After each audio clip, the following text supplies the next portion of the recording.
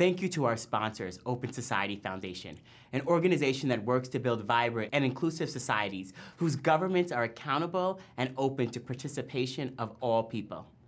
Why Tell Black Stories is so impactful is because these are narratives that aren't always in like our mainstream school system or just mainstream systems of storytelling. Hi, and welcome to another episode of Tell Black Stories podcast. Today I'm the host, Rashad Robinson, president of Color of Change. The Tell Black Stories podcast was created as an extension of our Color of Change Hollywood work, an initiative changing the rules in Hollywood, ensuring that accurate, diverse, empathetic, and human portrayals of Black people on television and throughout the media landscape. Today, we're happy to welcome award-winning actress and activist, Yara Shahidi. Today, she is here to talk about her new movie, The Sun Is Also a Star, a teenage love story set in a backdrop of immigration reform policies tearing millions of families of color apart. Yara, I am so excited to have you here.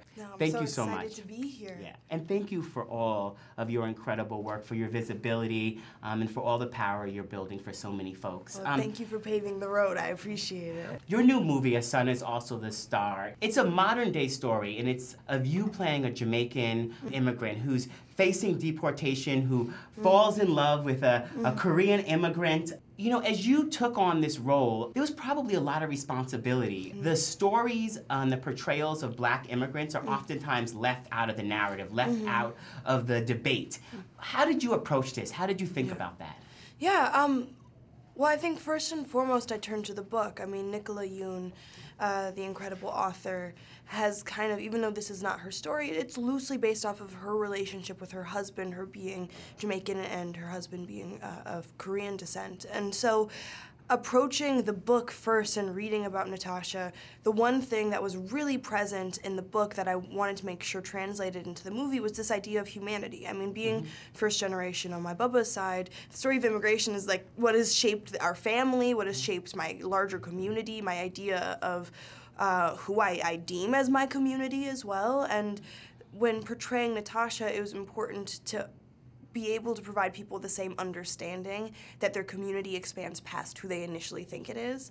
And it was also, and to your point, there was that responsibility of course this is a romance film, but we never wanted to trivialize the topic of deportation and immigration. It wasn't going to become just the stakes of it, but genuinely a conversation around this is what it means for this young human to be facing deportation. This is what it means for her family. This is what it means for her on an interpersonal level.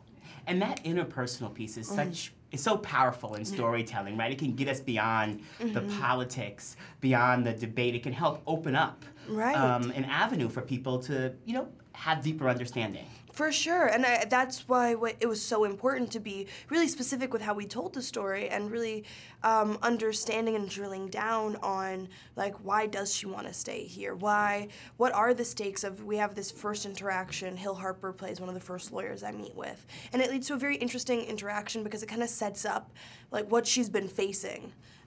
In that he is this lawyer who's like, well, it's not too bad, you're going back to Jamaica. Yeah. And it speaks to this larger conversation of so many times, as people who aren't involved in the actual action, we justify what's happening to other people. Yeah. Like, oh, well, it's not too bad because there's this, or, oh, there's a loophole here, or whatever it may be. We're justifying things on other people's behalves without understanding that their pain is pain nonetheless. No matter what, however you contextualize it, you can't get rid of the fact that people are going through painful and traumatic experiences.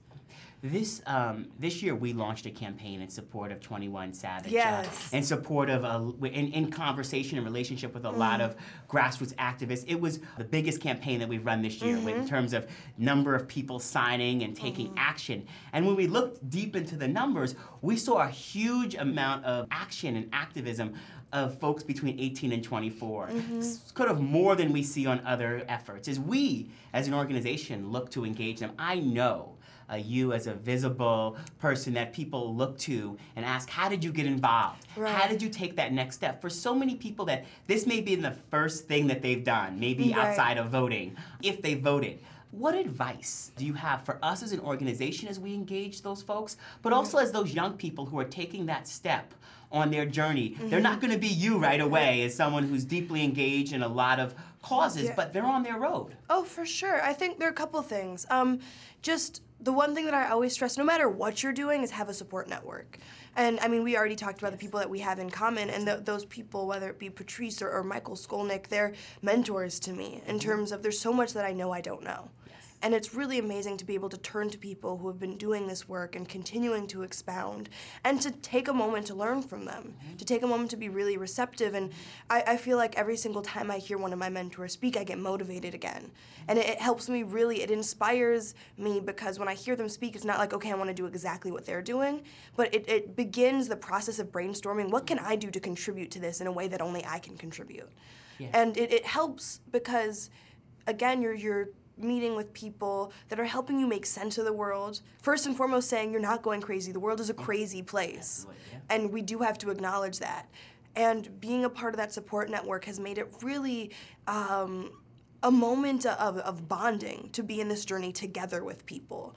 And you feel less alone rather than feeling like it's me versus the world. And if I'm not doing anything big, then it doesn't matter. Versus like, no, we're a part of a community. Then each and every one of us are making small pieces of change that really matter. And then the other thing is just education of like, I mean, I'm just a history nerd first and foremost. And so I contextualize everything with history. But everyone has a different way of learning. And I think it's really empowering to whether it's just learning about your own cultural heritage, whether it's contextualizing like, okay, what is the Supreme Court case that everyone's talking about right now? And you can do that through podcasts, through books, through Tumblr, through Twitter, all of that. But having a kind of supplementary curricula of sorts is really empowering, especially when you're approaching work like this. And why Tell Black Stories is so impactful is because these are narratives that aren't always in like our mainstream school system or just mainstream systems of storytelling. And it's then difficult when you're trying to approach or do the work because you don't even have the foundation to understand, like, this work has been done before. We're building on a lineage of people who have committed to doing this work. These are the many, like, steps forward we've taken. These are the steps back that have happened. And when you're able to grasp that, I think the world feels a little less just insane. Yeah. As a history buff, who would you, if you could sit down at the dinner table with folks who like you deeply admired who are no longer with us? It's always been James Baldwin for me. Oh my God, that's actually like I have fear that I wouldn't be quick enough. But tell me why. Well, James Baldwin. I remember the first piece I read of his was Sonny's Blues, which was a short story, and there was something about the way he wrote, just as somebody where I got into acting, not necessarily because I watched much TV at all, I didn't watch much, but because I read so many books and I loved storytelling. And so to read his work, I think what I loved was that he wrote about the Black condition, now in no way trivializing the pain that we're going through, but in no way undermining just how much there is to celebrate. And I love the fact that you can hold those two truths of like, yes, there's oppression, there's discrimination, there's things that we face on a daily basis that are complete, like being berated on a daily basis. And at the same time, look at the beauty of our community, look at the just the glow, everything about how he writes, I think is in celebration of us. And then also just in terms of being an author who is politically engaged and who actively had to make that choice. You know, even when you hear about his journey of he goes to Paris, but he comes back because after the death of Medgar Evers and Martin Luther King, he's like, those are my brothers, and I have to come back. And I feel like he's just set an example of just how I would love to maneuver through the world. Is there a particular moment for you? You know, you talked about Baldwin's moment. Is there a moment for you that sort of animated there's all sorts of choices you could have made in terms of how to use your voice as a visible person. And many of those would have been perfectly fine, right? But you've made particular conscious choices about that. And so is there something that you, as you look back, this is the moment where I made that choice? Right. I mean, there are a couple moments. I think I just have to contextualize it all by it's how I've been raised.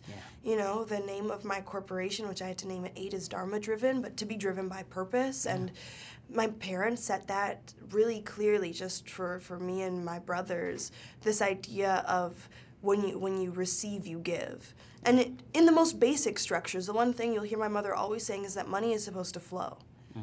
And it's not supposed to just be stockpiled, but when you receive, you give it. And then again, being multicultural, I think my parents also made it a priority for us to not only know about our own heritage, but to then say, well, you're a part of a larger global community.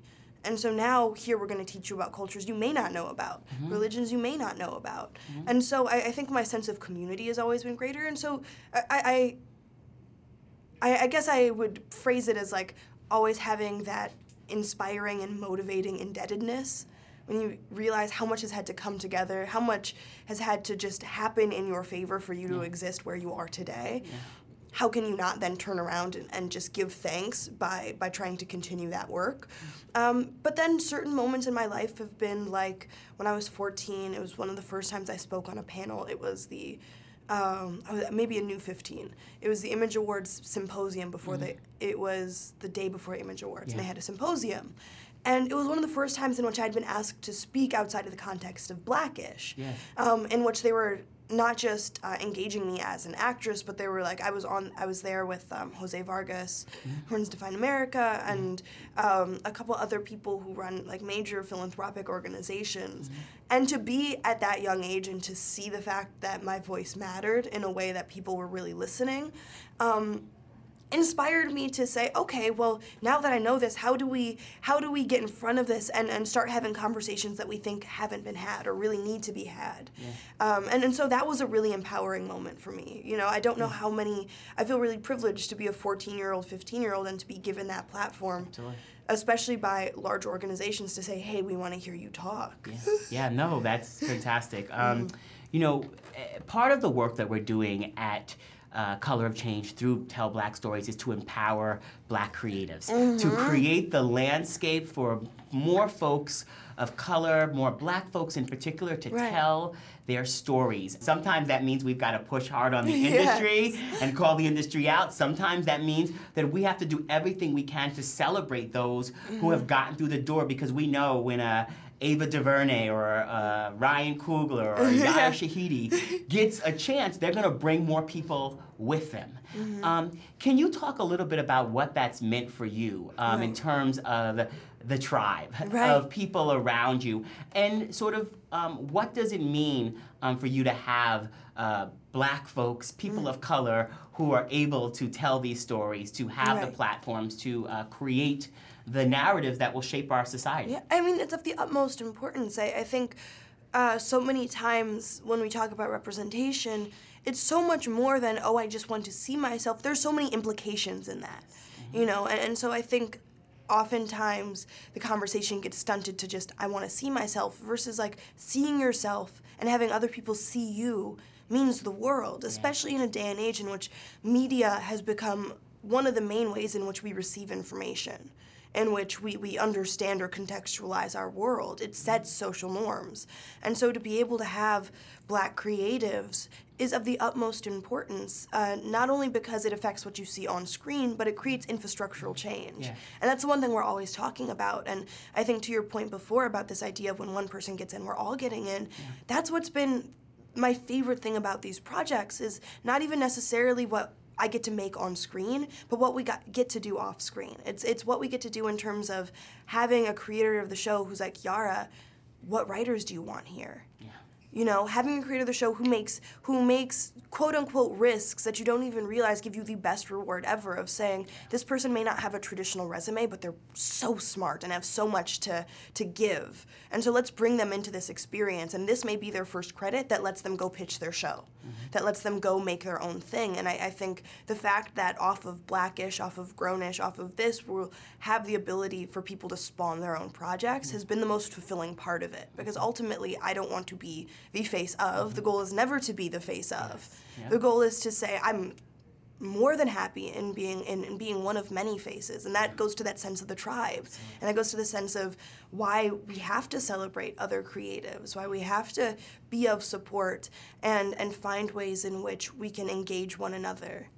When you talked about Baldwin, you talked about his sort of multifacetedness, which I just think it's great. You know, so often when Black stories are discussed or Black people are discussed, the pain is centered. And we try to work a lot at centering Black joy. Yeah. Black joy is not the absence of pain, but is the presence of aspiration. And focusing people's activism and engagement on what we want and what we're fighting for. So it doesn't mean we're not fighting against stuff at the same time, but it means that Black people have always been able to create and write their own story for liberation. And so you, as an entrepreneur, as an activist, have created your own platform to give young people the ability to tell their stories, to share their ideas. I'd love to hear you just share a little bit about that with our folks in ways that they can plug into what you're doing. Okay, amazing. So we started 18 by 18, which is moving to the larger moniker of We Vote Next this year, and initially just started targeting midterm elections. And the goal was to really help first-time voters, including myself, make sense of midterms, make sense of what's at stake. And again, like, there's a reason that midterms aren't advertised to certain people, why they aren't advertised to my generation, why they aren't advertised to people of color. They mean a lot. They may seem like the halfway election that just happens between presidential elections, but that's how the Tea Party took control of the GOP. Like, they single-handedly, you can point to the 2010 midterms as what has shifted our political sphere for the past 9 years. And so it was really important, as somebody who I realized, like, I have the privilege of having the time, the mentors, and the space to try and make sense of the news, to be able to invest time in watching, okay, NPR, then this, and that, then that, and not everybody has that time. And if I have that time and I'm still confused, I know other people are still confused. And it was really important in creating 18 by 18 to not only have that voter education part of it, but to really emphasize the importance of then giving people platforms to understand local issues, of saying, I know I'm on the West Coast, I know I'm in the LA bubble, so then how do we expand that platform to my peers to talk about local issues? When we held our first summit, every state was represented because it was important. We understand that East Coast, West Coast living is different, that we understand just every political sphere is different. And so to give back this platform to say that 18 by 18 is our collective platform to talk about voting issues that matter to all of us, because ultimately they're more than voting issues, they're life issues. Thank you so much for being with us. We have to wrap up. Thank you. You know, we say a lot at Color of Change to not mistake presence for power. You have built both presence and power, and we are so proud of your work and so humbled to be in conversation and relationship with you. And so I just want to ask the question that I ask all of our guests as we end this. What is the one story that has not been told about the community, about your community, about who you are, that you would love to see on the screen? Okay, the one thing that I always turn to, and I'll have to explain why, is we've never seen A Catcher in the Rye with our community centered. And the reason that I always turned to Catcher in the Rye was that it was my favorite book when I was 13. And I turn back now and say, like, how in the world was this my favorite book? Like, there's nothing about it that's surface level relatable. This is a young white teenager roaming through New York with no fears of his safety or anything. Yeah. He's just living and somehow makes it. And I think what Catcher in the Rye represents was my familiarity with whiteness, so much so that I could relate to this journey that had nothing to do with me, that did not consider me in the making of it. And I think why I want to see us centered in A Catcher in the Rye is, like, once you give somebody the right to just exist on screen, then it means that you've invested in their well-being, because they don't have to be doing anything in particular for you to say, I care about you. And I think, to your point, so many times we do have to center our pain, and those narratives are extremely important, but I think it's also extremely important to normalize our right to exist and our right for you to care about our existence. Absolutely. Black immigrants fall at the intersection of at least two marginalized identities, as do many Black people across the country. Can you talk about the importance of practicing intersectionality in your own activism? Yeah, well, I mean, to turn back to Baldwin's words, the one thing that I'm constantly reminding myself of is that we face the problem of pledging allegiance to a flag that has not pledged allegiance to us. And I think ultimately that's what a lot of the work is in saying that, and Future, who's Black Lives Matter Toronto. Yes. And Color of Change campaign manager. Yes. Director. Yes. And Color of Change campaign director. Oh my goodness, love Future. But they had said something Yes. at the 18 by 18 summit that was so impactful, and I'm going to loosely paraphrase, but they're basically saying you have to bring other people that don't look like you into the room with you, because if you only advocate for yourself, all you're saying is you want colonial structures to work in your favor. And I think that speaks to the importance of intersectionality, is because you can shift colonial structures or you can dismantle them. Yara, thank you so much for joining us. It was a true blessing to be in conversation with you. Happy to be here. And congratulations on A Son Is Also a Star at theaters around the country. And you can also stream the Tell Black Stories podcast where you stream your podcast.